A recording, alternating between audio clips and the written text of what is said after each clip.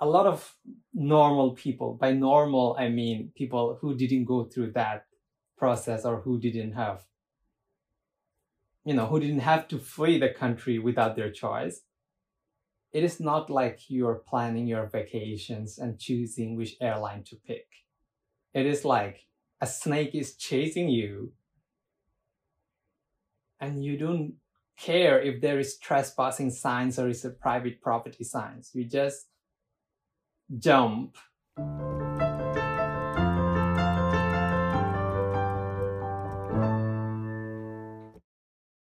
Hello, everybody, and welcome to this new episode of Different Boat, Same Storm, a video podcast aimed at kindling empathy amidst this global pandemic.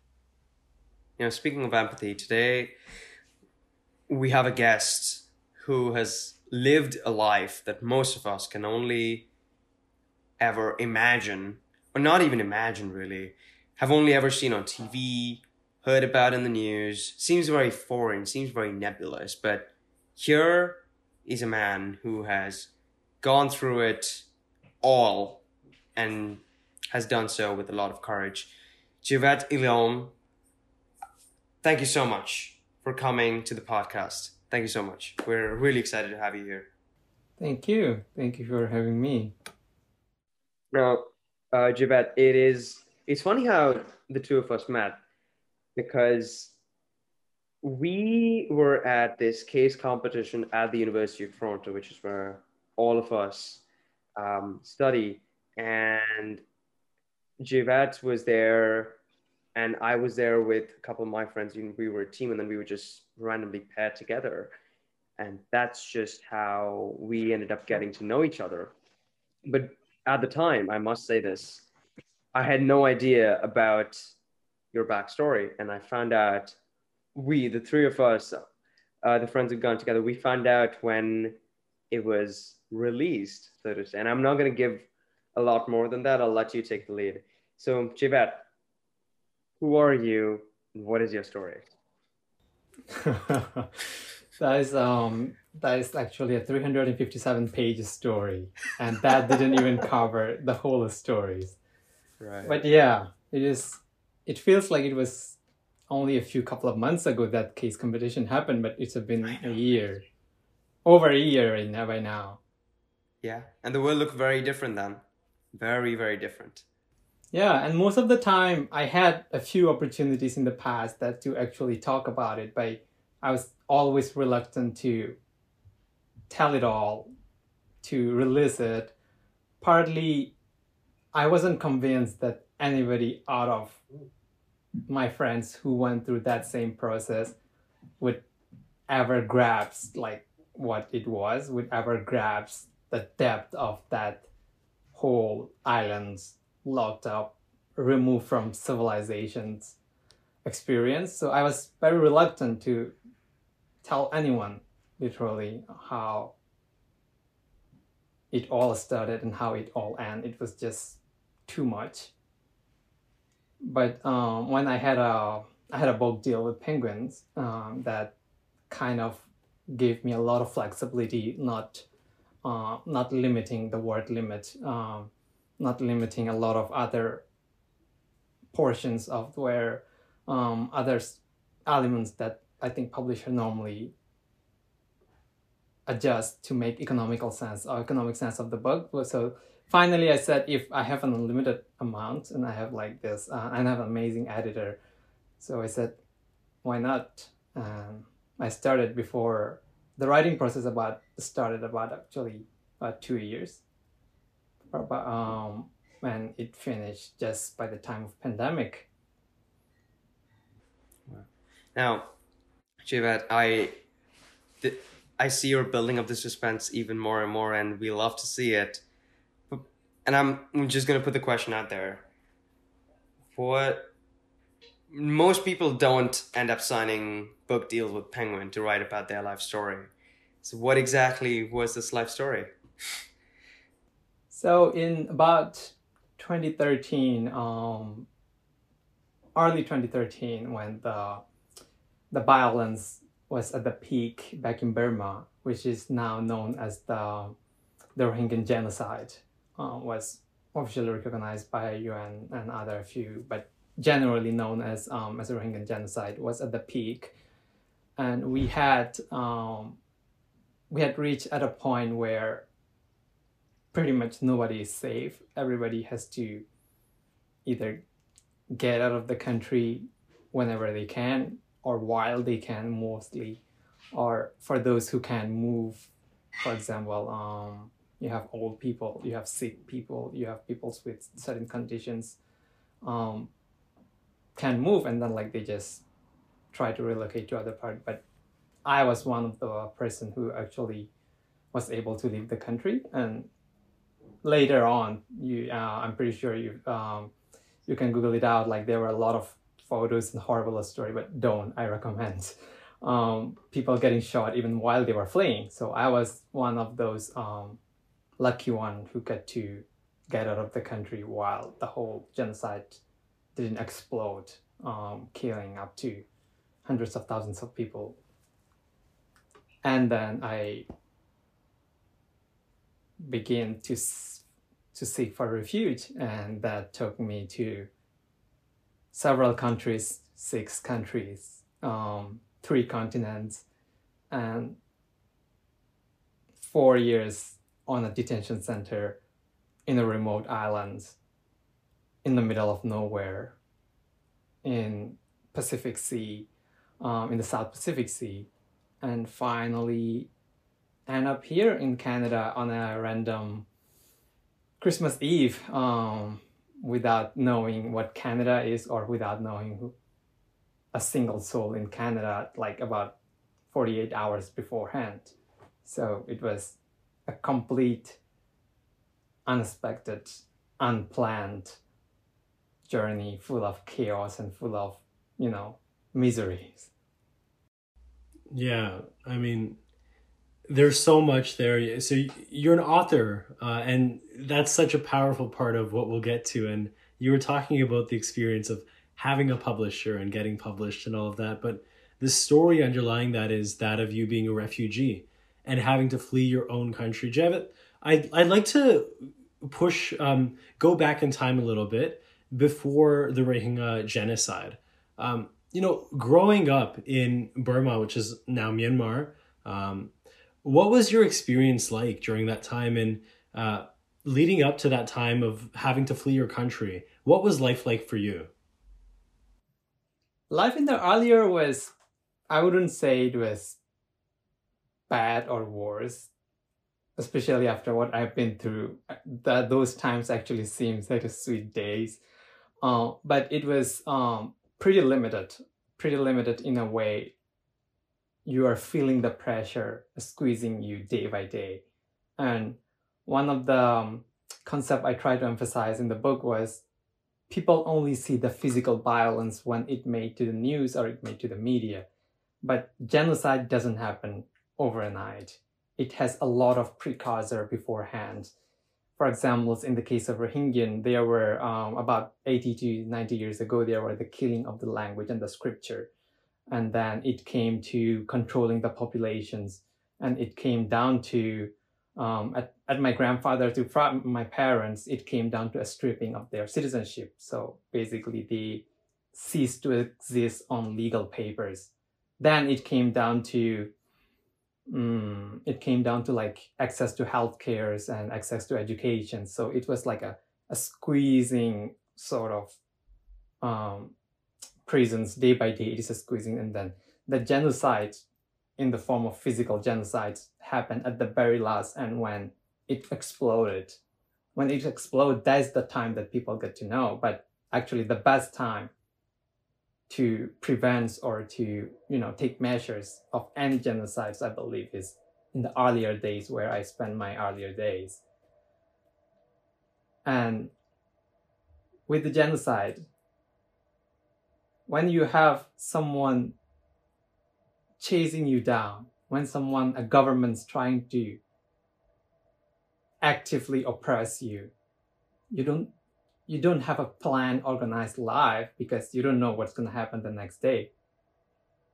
So it was pretty unpredictable a lot of up and downs, but most of the time downs, because it is constantly squeezing you. For example, in our culture, the frog in the boiling water is a very good example, and people usually use it because it's not killing you once in a while. It is heating you up to the point where you are so weak you can't even escape.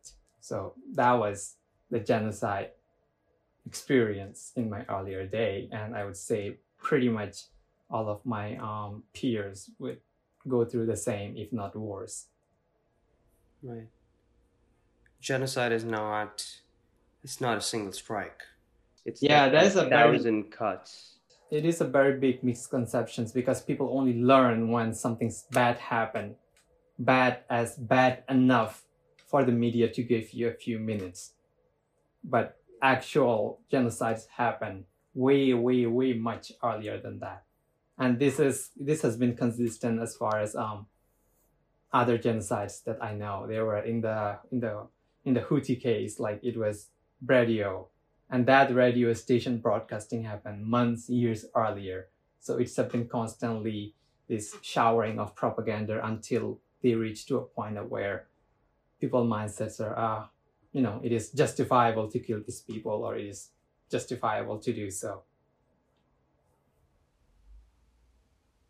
Yeah, it's this level of dehumanization that occurs over time, and like you said, it's a step by step process that doesn't happen immediately. I mean, it's so much to take in, even just hearing it. I can't imagine experiencing that. So, Jevit, it's 2013. You've seen the signs build up over time, and so now you're at this point where you've had to flee your home. Can you talk a bit about that journey? I mean, right after leaving your home and leaving everything that you knew behind, where did you go, and what was that immediate step like? And if I might just add one more food for thought there, for everybody, to me, and I think we can all agree, home signifies comfort, home signifies confidence, home signifies freedom. And therefore, like, even when I leave home, I'm living halfway across the world away from family, and even though I love my time here and I'm not homesick, but every time I do leave home, there's always this pinch inside you. Now I'm curious as to what that was like for you, because yes, it was home, but the feelings of comfort and freedom and empowerment were not exactly there from everything that you've said so far. So I'm curious as to what that felt like itself. Yeah, let me go to you first, and then I'll come back to you. Yeah. So that, if we go a little bit deeper to the point of, like, not comfort, let's say the time you leave the home, you can forget about the comfort. On the spectrum of the suffering, even when you suffer probably the same conditions by same rulers, it is different in a way that when you suffer at home, it is distributed in a sort of like collective suffering, where on the other hand, you have no one to look back to. You have no family members, to shine a light if you end up in a holes or something like that. So it became, this whole weight fall only you and only your shoulders. There is no one to look back to. And that is the biggest difference that I have felt. Even though the sufferings were sometimes much worse, that collectiveness suffering make it tolerable, at least. And I think we human creature always try to compare ourselves to the environment, like the suffering, the happiness, even the wealth are most of the time, it is relative. You only see how much your neighbor made to compare yourself. So the same, when it is a collective suffering, you say, oh, everybody's suffering, it is, you kind of become mentally tolerable. You have like more guts to take in, but when it is on your own, it's just multiply suffering part. So when I left go ahead. Go for it. No, I was addressing the other question.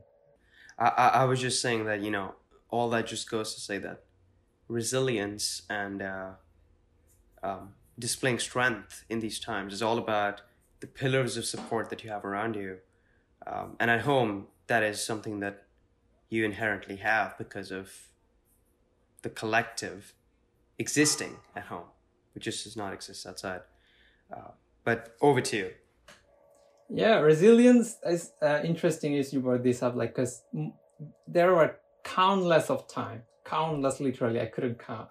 I can't even count right now, even if I were to sit down and count times I gave up, because there was just as if I was hitting a wall, like there was no way to go through it. But then once you don't have a choice, you just, try to push yourself a little bit more and see what happened. And most of the breakthrough happened within that narrow period once you gave up, but you somehow, because you don't have a choice, you try to push a little bit more. That's the gap where breakthrough and a lot of ahas, like there were a time where, like I said, fuck this, I'm not dealing with this anymore, like I'm done. Like I was literally drained emotionally, mentally, energy, and financially. Like you just don't have the mean to go forward anymore. You gave up, and that's when I got surprised. Like that has been, I wish it is not the case for anyone else, because it's extremely anxious and extremely uncomfortable process, like where you are to the point of burnout, you gave up, then the breakthrough happened. But at the same time, I'm not sure if it is universe saying, is it the best you can give? I want more, like demanding from you more. But at the end, you end up as a more resilient person. So when I was in leaving Burma, I end up in Indonesia, in this whole sort of refugee process. By process, I mean there is a process on the paper, but in reality, it is nowhere close. There wasn't a process at all. So I end up in Indonesia. And Indonesia, like a lot of people ask me in the past few months, like, why did you choose this? Why did you choose, for example, I end up in Australia, which I will come in a moment. Why did you go to Indonesia? Why did you go to Christmas Island? Why did you go to Australia? Why did you choose it? A lot of normal people, by normal, I mean people who didn't go through that process, or who didn't have to flee the country without their choice. It is not like you're planning your vacations and choosing which airline to pick. It is like a snake is chasing you, and you don't care if there is trespassing signs or is a private property signs. You just jump. Whatever fence it is, you just jump over the one that has the most survival chance. And that's the process. There were no plan.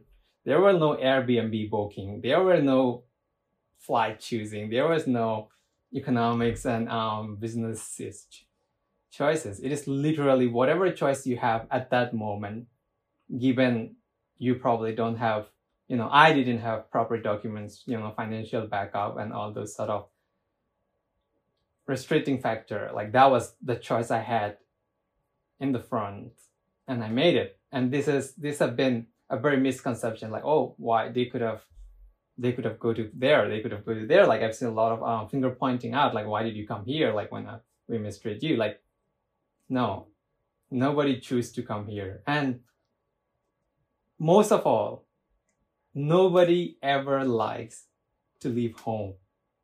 Like it is the most uncomfortable and the hardest decision anyone could make, leaving their home forever and not being able to go back.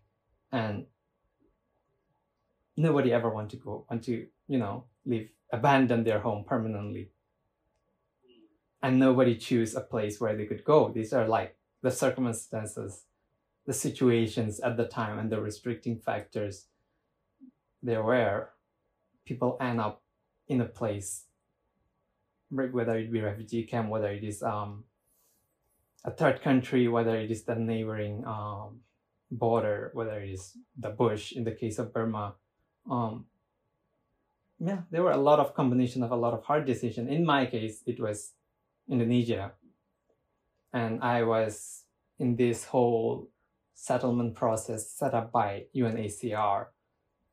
And like you guys are right now, like back then, I didn't have a single clue what this process is, what this going through. Like, so, you know, you see a body like UN taking care of this, you would assume, you know, there is an orderly process to get through it.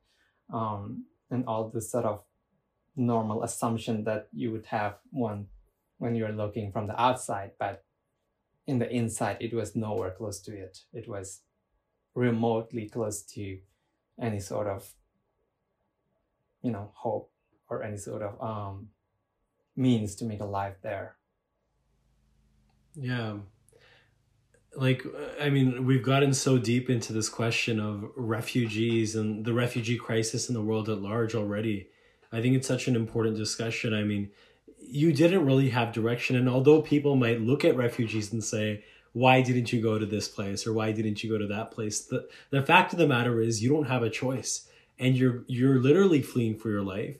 You're going away from a place where your villages and everything was burned down, and you're trying to stay alive. And I think that is probably something that people do overlook. And so, Jevat, you got to this point where you go from your home to Indonesia, and you're finding that the UNHCR, none of that is really like as perfect as someone might think the UN managing this crisis would actually be.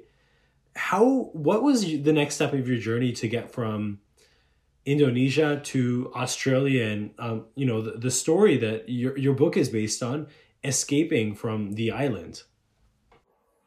Yeah, and you're right. It is most of the time not a choice. It is I just refer to so that people readers can make, you know, relate to it. It is the shortest that I can summarize it to is like it is a flight and fight decisions. You don't do your list of pros and cons and you don't evaluate your options. It is you flight or you fight. That's it. So when I was in Indonesia, I spent like a few good weeks figuring out how to get this process, and I had some sort of directions and help like from my fellow countrymen who arrived there earlier than me. And to be able to talk to a UN representative, like you have to line up at this UNHCR office in Jakarta, downtown Jakarta, like 3 early in the morning. The office open at 9, and you have like literally 6 to 7 city block of like lining up, people able not getting to talk to anyone yet. That line is just to get a token that will give you a chance to talk to a UN representative in about 2 to 3 months. In my case, it was 2 months. So I lined up for a few days, didn't get it. And then the next day I didn't come back from lining up. You just like slept over there, like in the nearby places. And then like you go there like about 1 a.m. in the morning or around 2.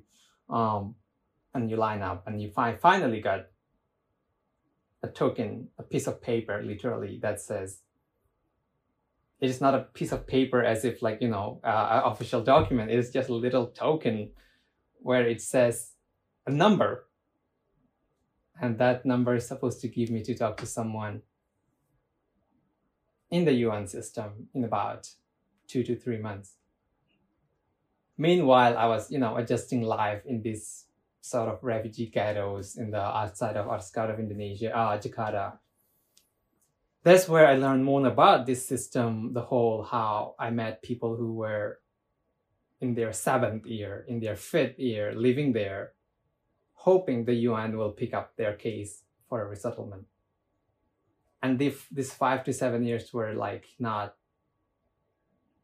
a time they were provided with the means to make, you know, a life that any meaningful person will have. It's not that to provide you with a luxury hotel. It is like you don't have literally the permit to work. You don't have the permission to go to school. You don't have to do anything meaningful that will help you to look forward. And my experience has been, we as a human, we always survive with the hope for the future. We look forward and we work to it. Like if I don't have if I have guarantee that I'm not gonna, leave tomorrow, like there is no way I would do, what I'm doing to do. Like the most of the time, I think we make our life and tolerate our chores looking toward tomorrow. When you take up that hope, be it educations, be it employment, be it your career, like anything long term, you essentially make them like zombie who kind of live day-to-day life without any hope. So I met people like who've been living from a few years all the way up to 7 years, and they had like their own share of turbulence in the process and stuff. So I made the decisions of like to try Australia, which is about, I forgot the exact kilometer, but there was a relatively small island about 200 to 300 kilometers south of Jakarta, which is an Australian territory where you can claim the asylums as you arrive there. So I decided to take up the chance, even though the survival chance was rarely low. Having no life, having no hopes. Also at the same time, I was running out of money. You are only provided with a certain relief rations if you are registered in the system with the UN. If you are not, you kind of have to make by yourself. And if you can work, it boggled my mind, how are you as a refugee who left everything behind is able to make the life without being able to work. So it is a lot of like dysfunctional pieces there, like things that hasn't been thought through. To be honest, that refugee hold system, the way it is practiced, it was created with the World War II in mind. So post World War II period, a lot of those rules were still the same. So it didn't necessarily adjust to the modern days. So if you see from that context, if you see from that lens, you kind of pick it up, the dysfunctional pieces there, and then able to relate why they're in a certain way. And given UNHCR is extremely bureaucratic, and it takes good amount of time to make any changes at all. So a lot of pieces were like dysfunctional and things were not working. I just didn't see myself living in a ghetto for 7 years without doing anything.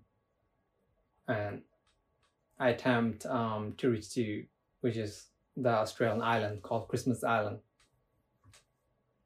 And truth to be told, and the process, the boat that I embarked sank in the middle of nowhere.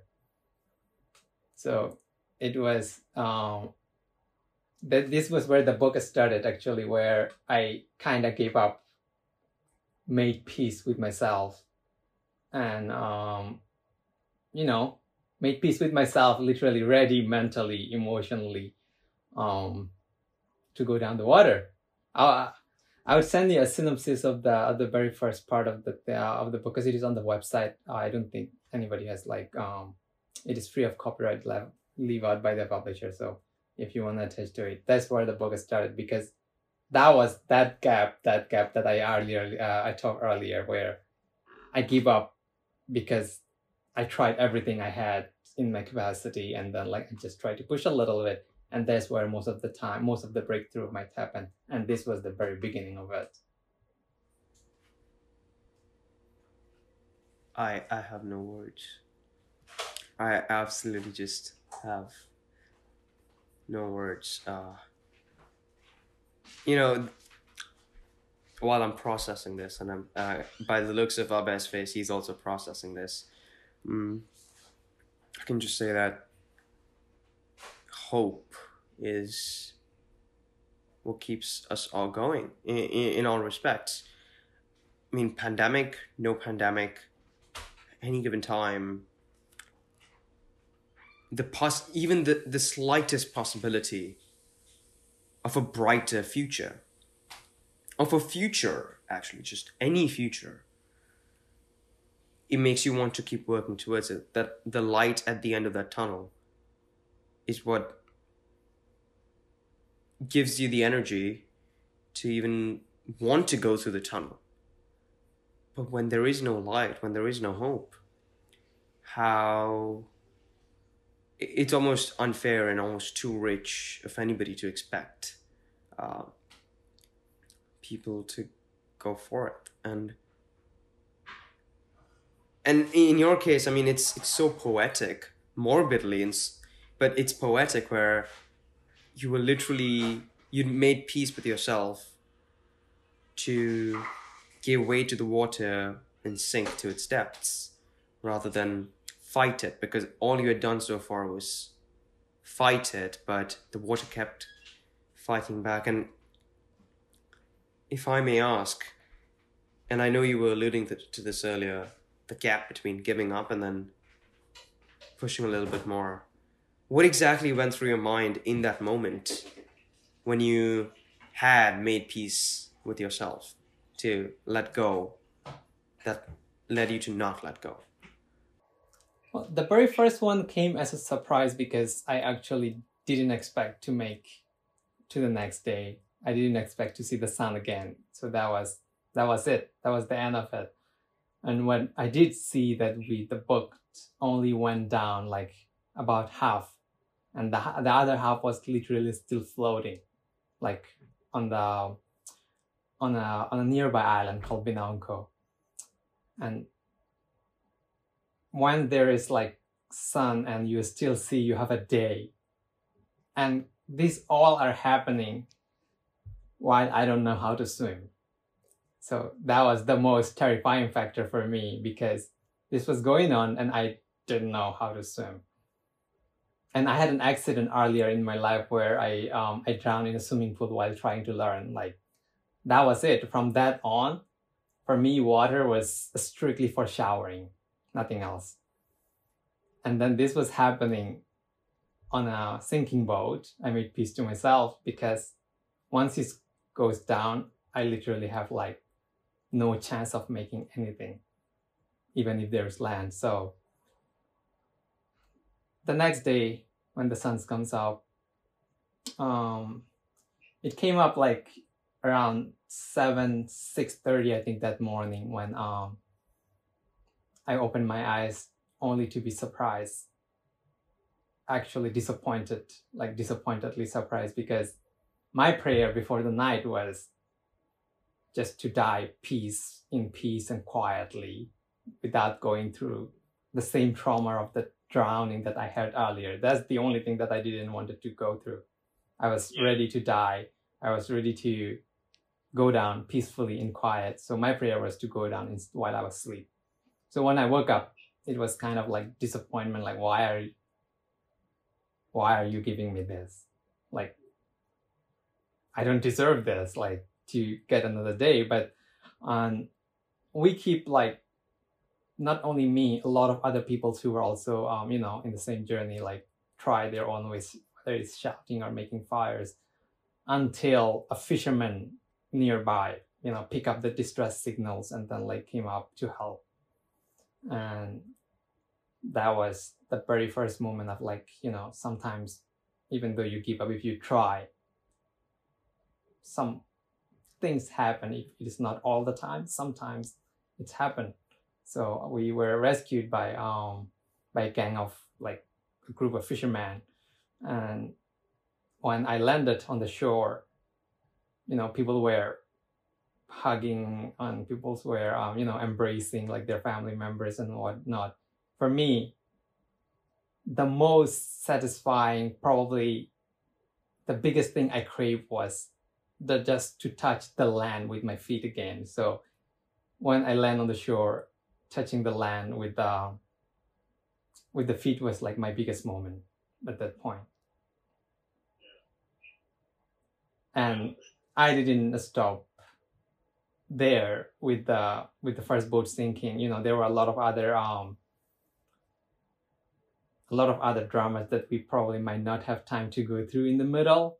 Like once the boat sank, we were detained again in an Indonesian small facility where I had to get run out of it, not having money, getting on the plane and trying to go to Jakarta city where I already I previously left. And I was cornered again with the same thing. Like I couldn't make alive. I couldn't go to UNHCR, and the settlement is like 7 years long. And I just recently almost got sink and killed, drowned in the sea. For me to make another attempt with the same boat, knowing it might not make it, was just horrifying, beyond horrifying. And there were countless of nights, like I stopped myself like from making the decision, like this is the only choice, like tried other options, but at the end when nothing's prevailed, I had to make a second boat journey in similar situations.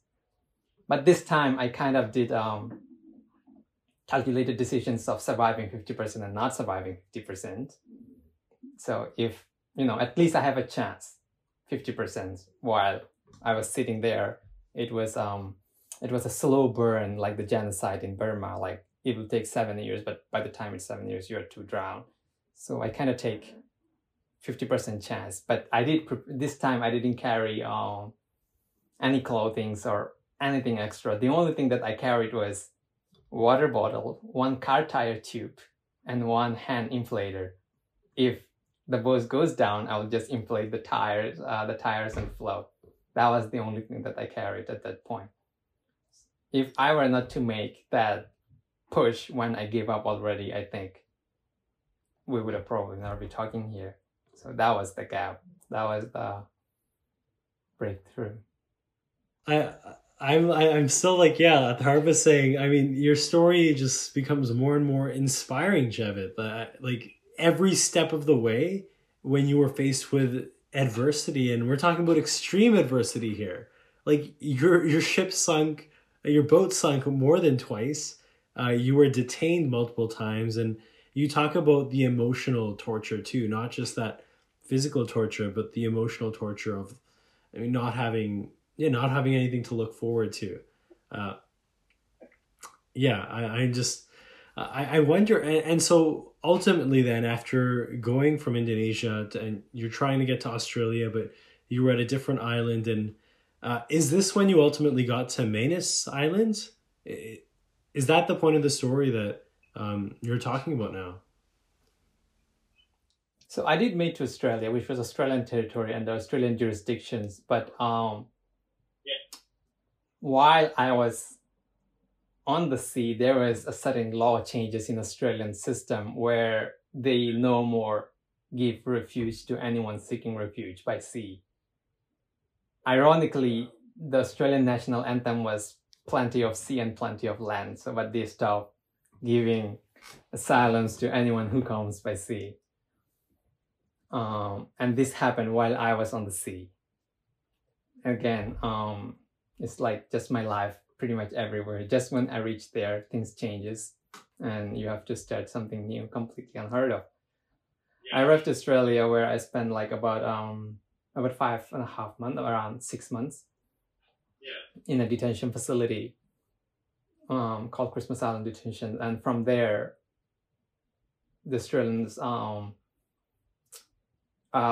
more right-leaning party came up in power, and the whole refugee, not giving asylums, it became like indefinite detention in a remote offshore prisons, which was, and I was just thinking earlier when you mentioned there was no light at the end of the tunnel, and this was that exact term I described, like that period of the detention for the next 4 years in the book, where your detention was indefinite, meaning I didn't know if I would ever get out.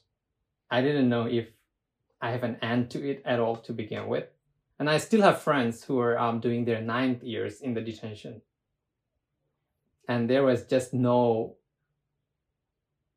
tunnel, like no lights at the end of the tunnel. You don't have a reason at the end of the day to go through the suffering, that the torture that was put in place in the prison to make to the other day. And multiple times, countless of time probably, that I question, why should I go through this torture just to repeat it the next day?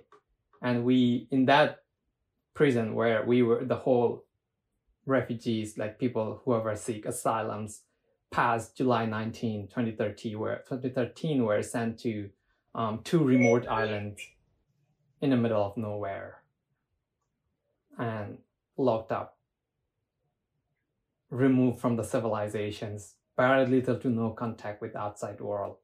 It was kind of this, I describe it in a way that like it just feels like it is a human experiments, the social experiment that you would see in sci-fi in the middle of nowhere, because you are literally in the middle of nowhere and you got nowhere to go.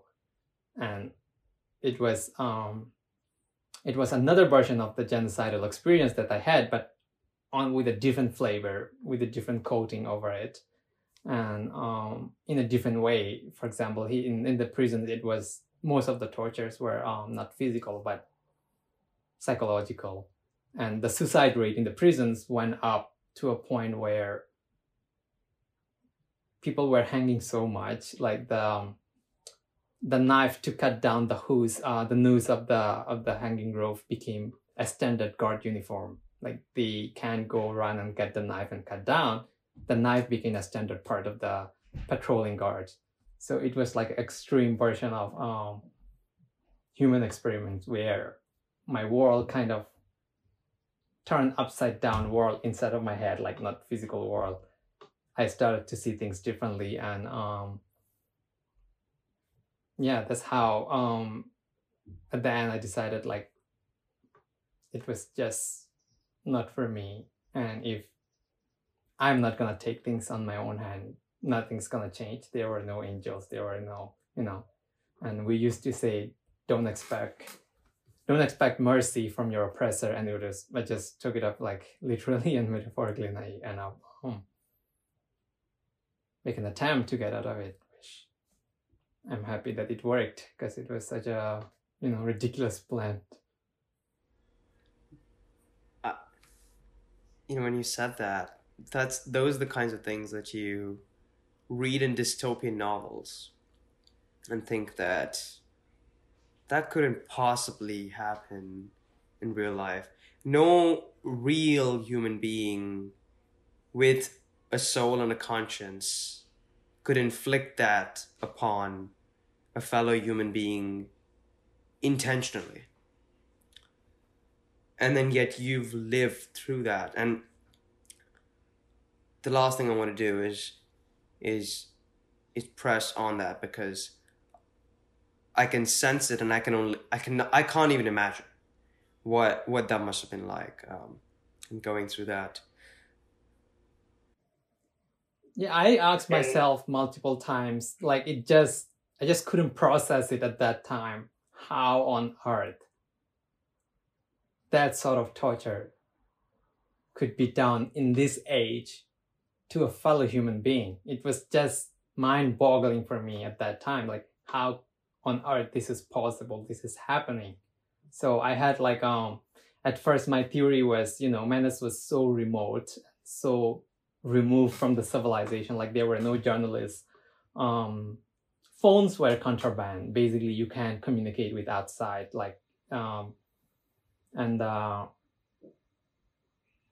yeah, it was like completely removed from the outside world. So my theory was it was out of sight, out of mind, sort of like disaster happening.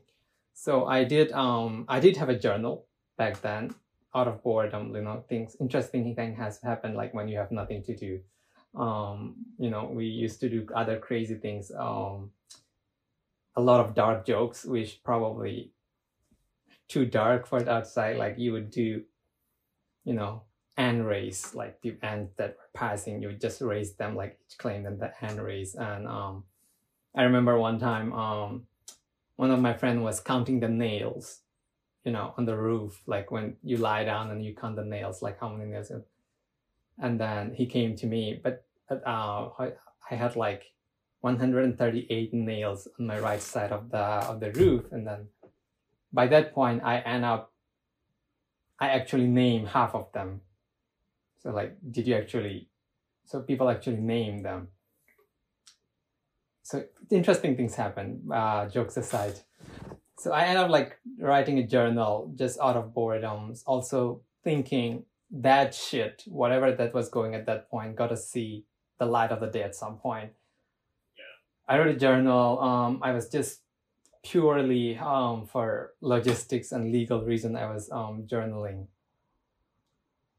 and I ended up compiling it to about 17-page report, which was I anonymously submitted in the Australian Senate. So that I was basically satisfying myself that, look, this is not something happening in the dark behind the curtains. This is known to the Senate, and this is right in the report, so that like it was it can be said like it is out of sight, out of mind, but that wasn't the case actually. The torture, the whole scheme was designed to break down people, to make the most out of suffering by default. So like, and then I adjusted when I learned new things, when I learned such factors, that it was intentional. And that's where my understanding of it came, where humans, individual level, as an individual, like, are not that capable of like to do such things. But when we all became as a part of organizations, whether be it army, be it a government, or be it even the rebel, like, you kind of don't feel that responsibility onto yourself. You kind of think it is the organization, it is the government, it is the, this whole regime that's doing. I'm not doing it. So that responsibility from individual self was like removed while they do it. A lot of prison guards like that I used to talk to would say, oh, I'm just doing my job. If I don't do it, somebody else would do it. So I end up concluding those sort of horrible things are possible if it is done in an organized manner. Like when I made here, like I studied this sort of thing, and a lot of atrocities around the world and in the history, all the horrible things happen in some sort of organized manner, in some sort of like organizational command, under organizational command. Yeah. Atharv, before you that's yeah, Atharv, before you ask your question, actually, I'm just Javed, I was reading this Guardian article that explained your experience, and I just to give everyone context about what you said, I mean, what you told the people at the Guardian, the conditions on Manus were as bad as Myanmar. You lived in a cramped, modified shipping container, which roasted in oppressive heat. Rancid food was filled with debris, including stones and human teeth. Locals attacked the compound, thinking that the asylum seekers were terrorists. They shot at your accommodation, leaving bullet holes in the walls and forcing inmates to shelter behind their mattresses. And so you write in your book, the prison looked and felt like the scene of a horror movie about a perverse site for human experimentation, a floodlit laboratory in the middle of nowhere. I mean, like you said, Atharv, go forward with your question, please. Okay, gotta compose myself because this just keeps getting more and more emotionally charged.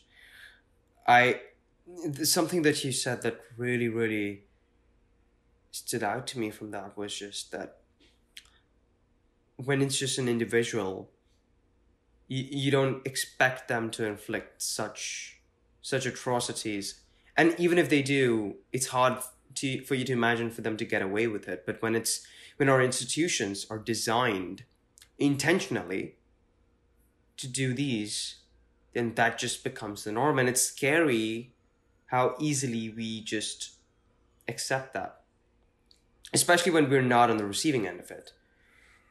And I know that, this also applies to other conversations and other very pertinent issues around us, be it the way we incarcerate people in society, be they asylum seekers or not.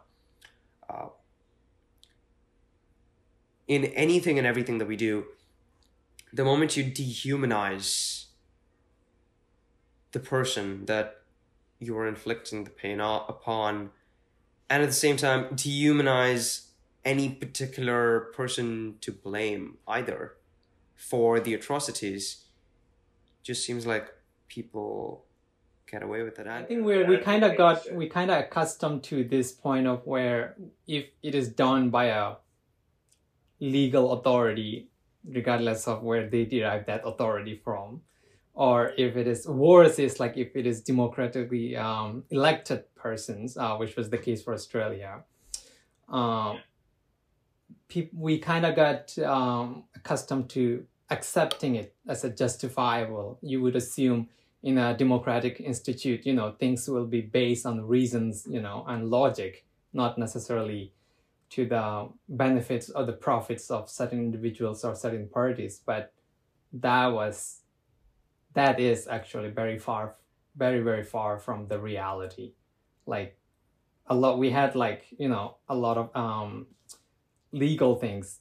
Hitler's party was like democratically elected, just for the context. So we had a lot of bad things. Jim Crow was a law legally passed, in the House. Like we had a lot of legal things, democratically elected parties and institutions that had done terribly. So whenever there were like institutions in the name of the people or derive their power, democratically by the consent, it's not always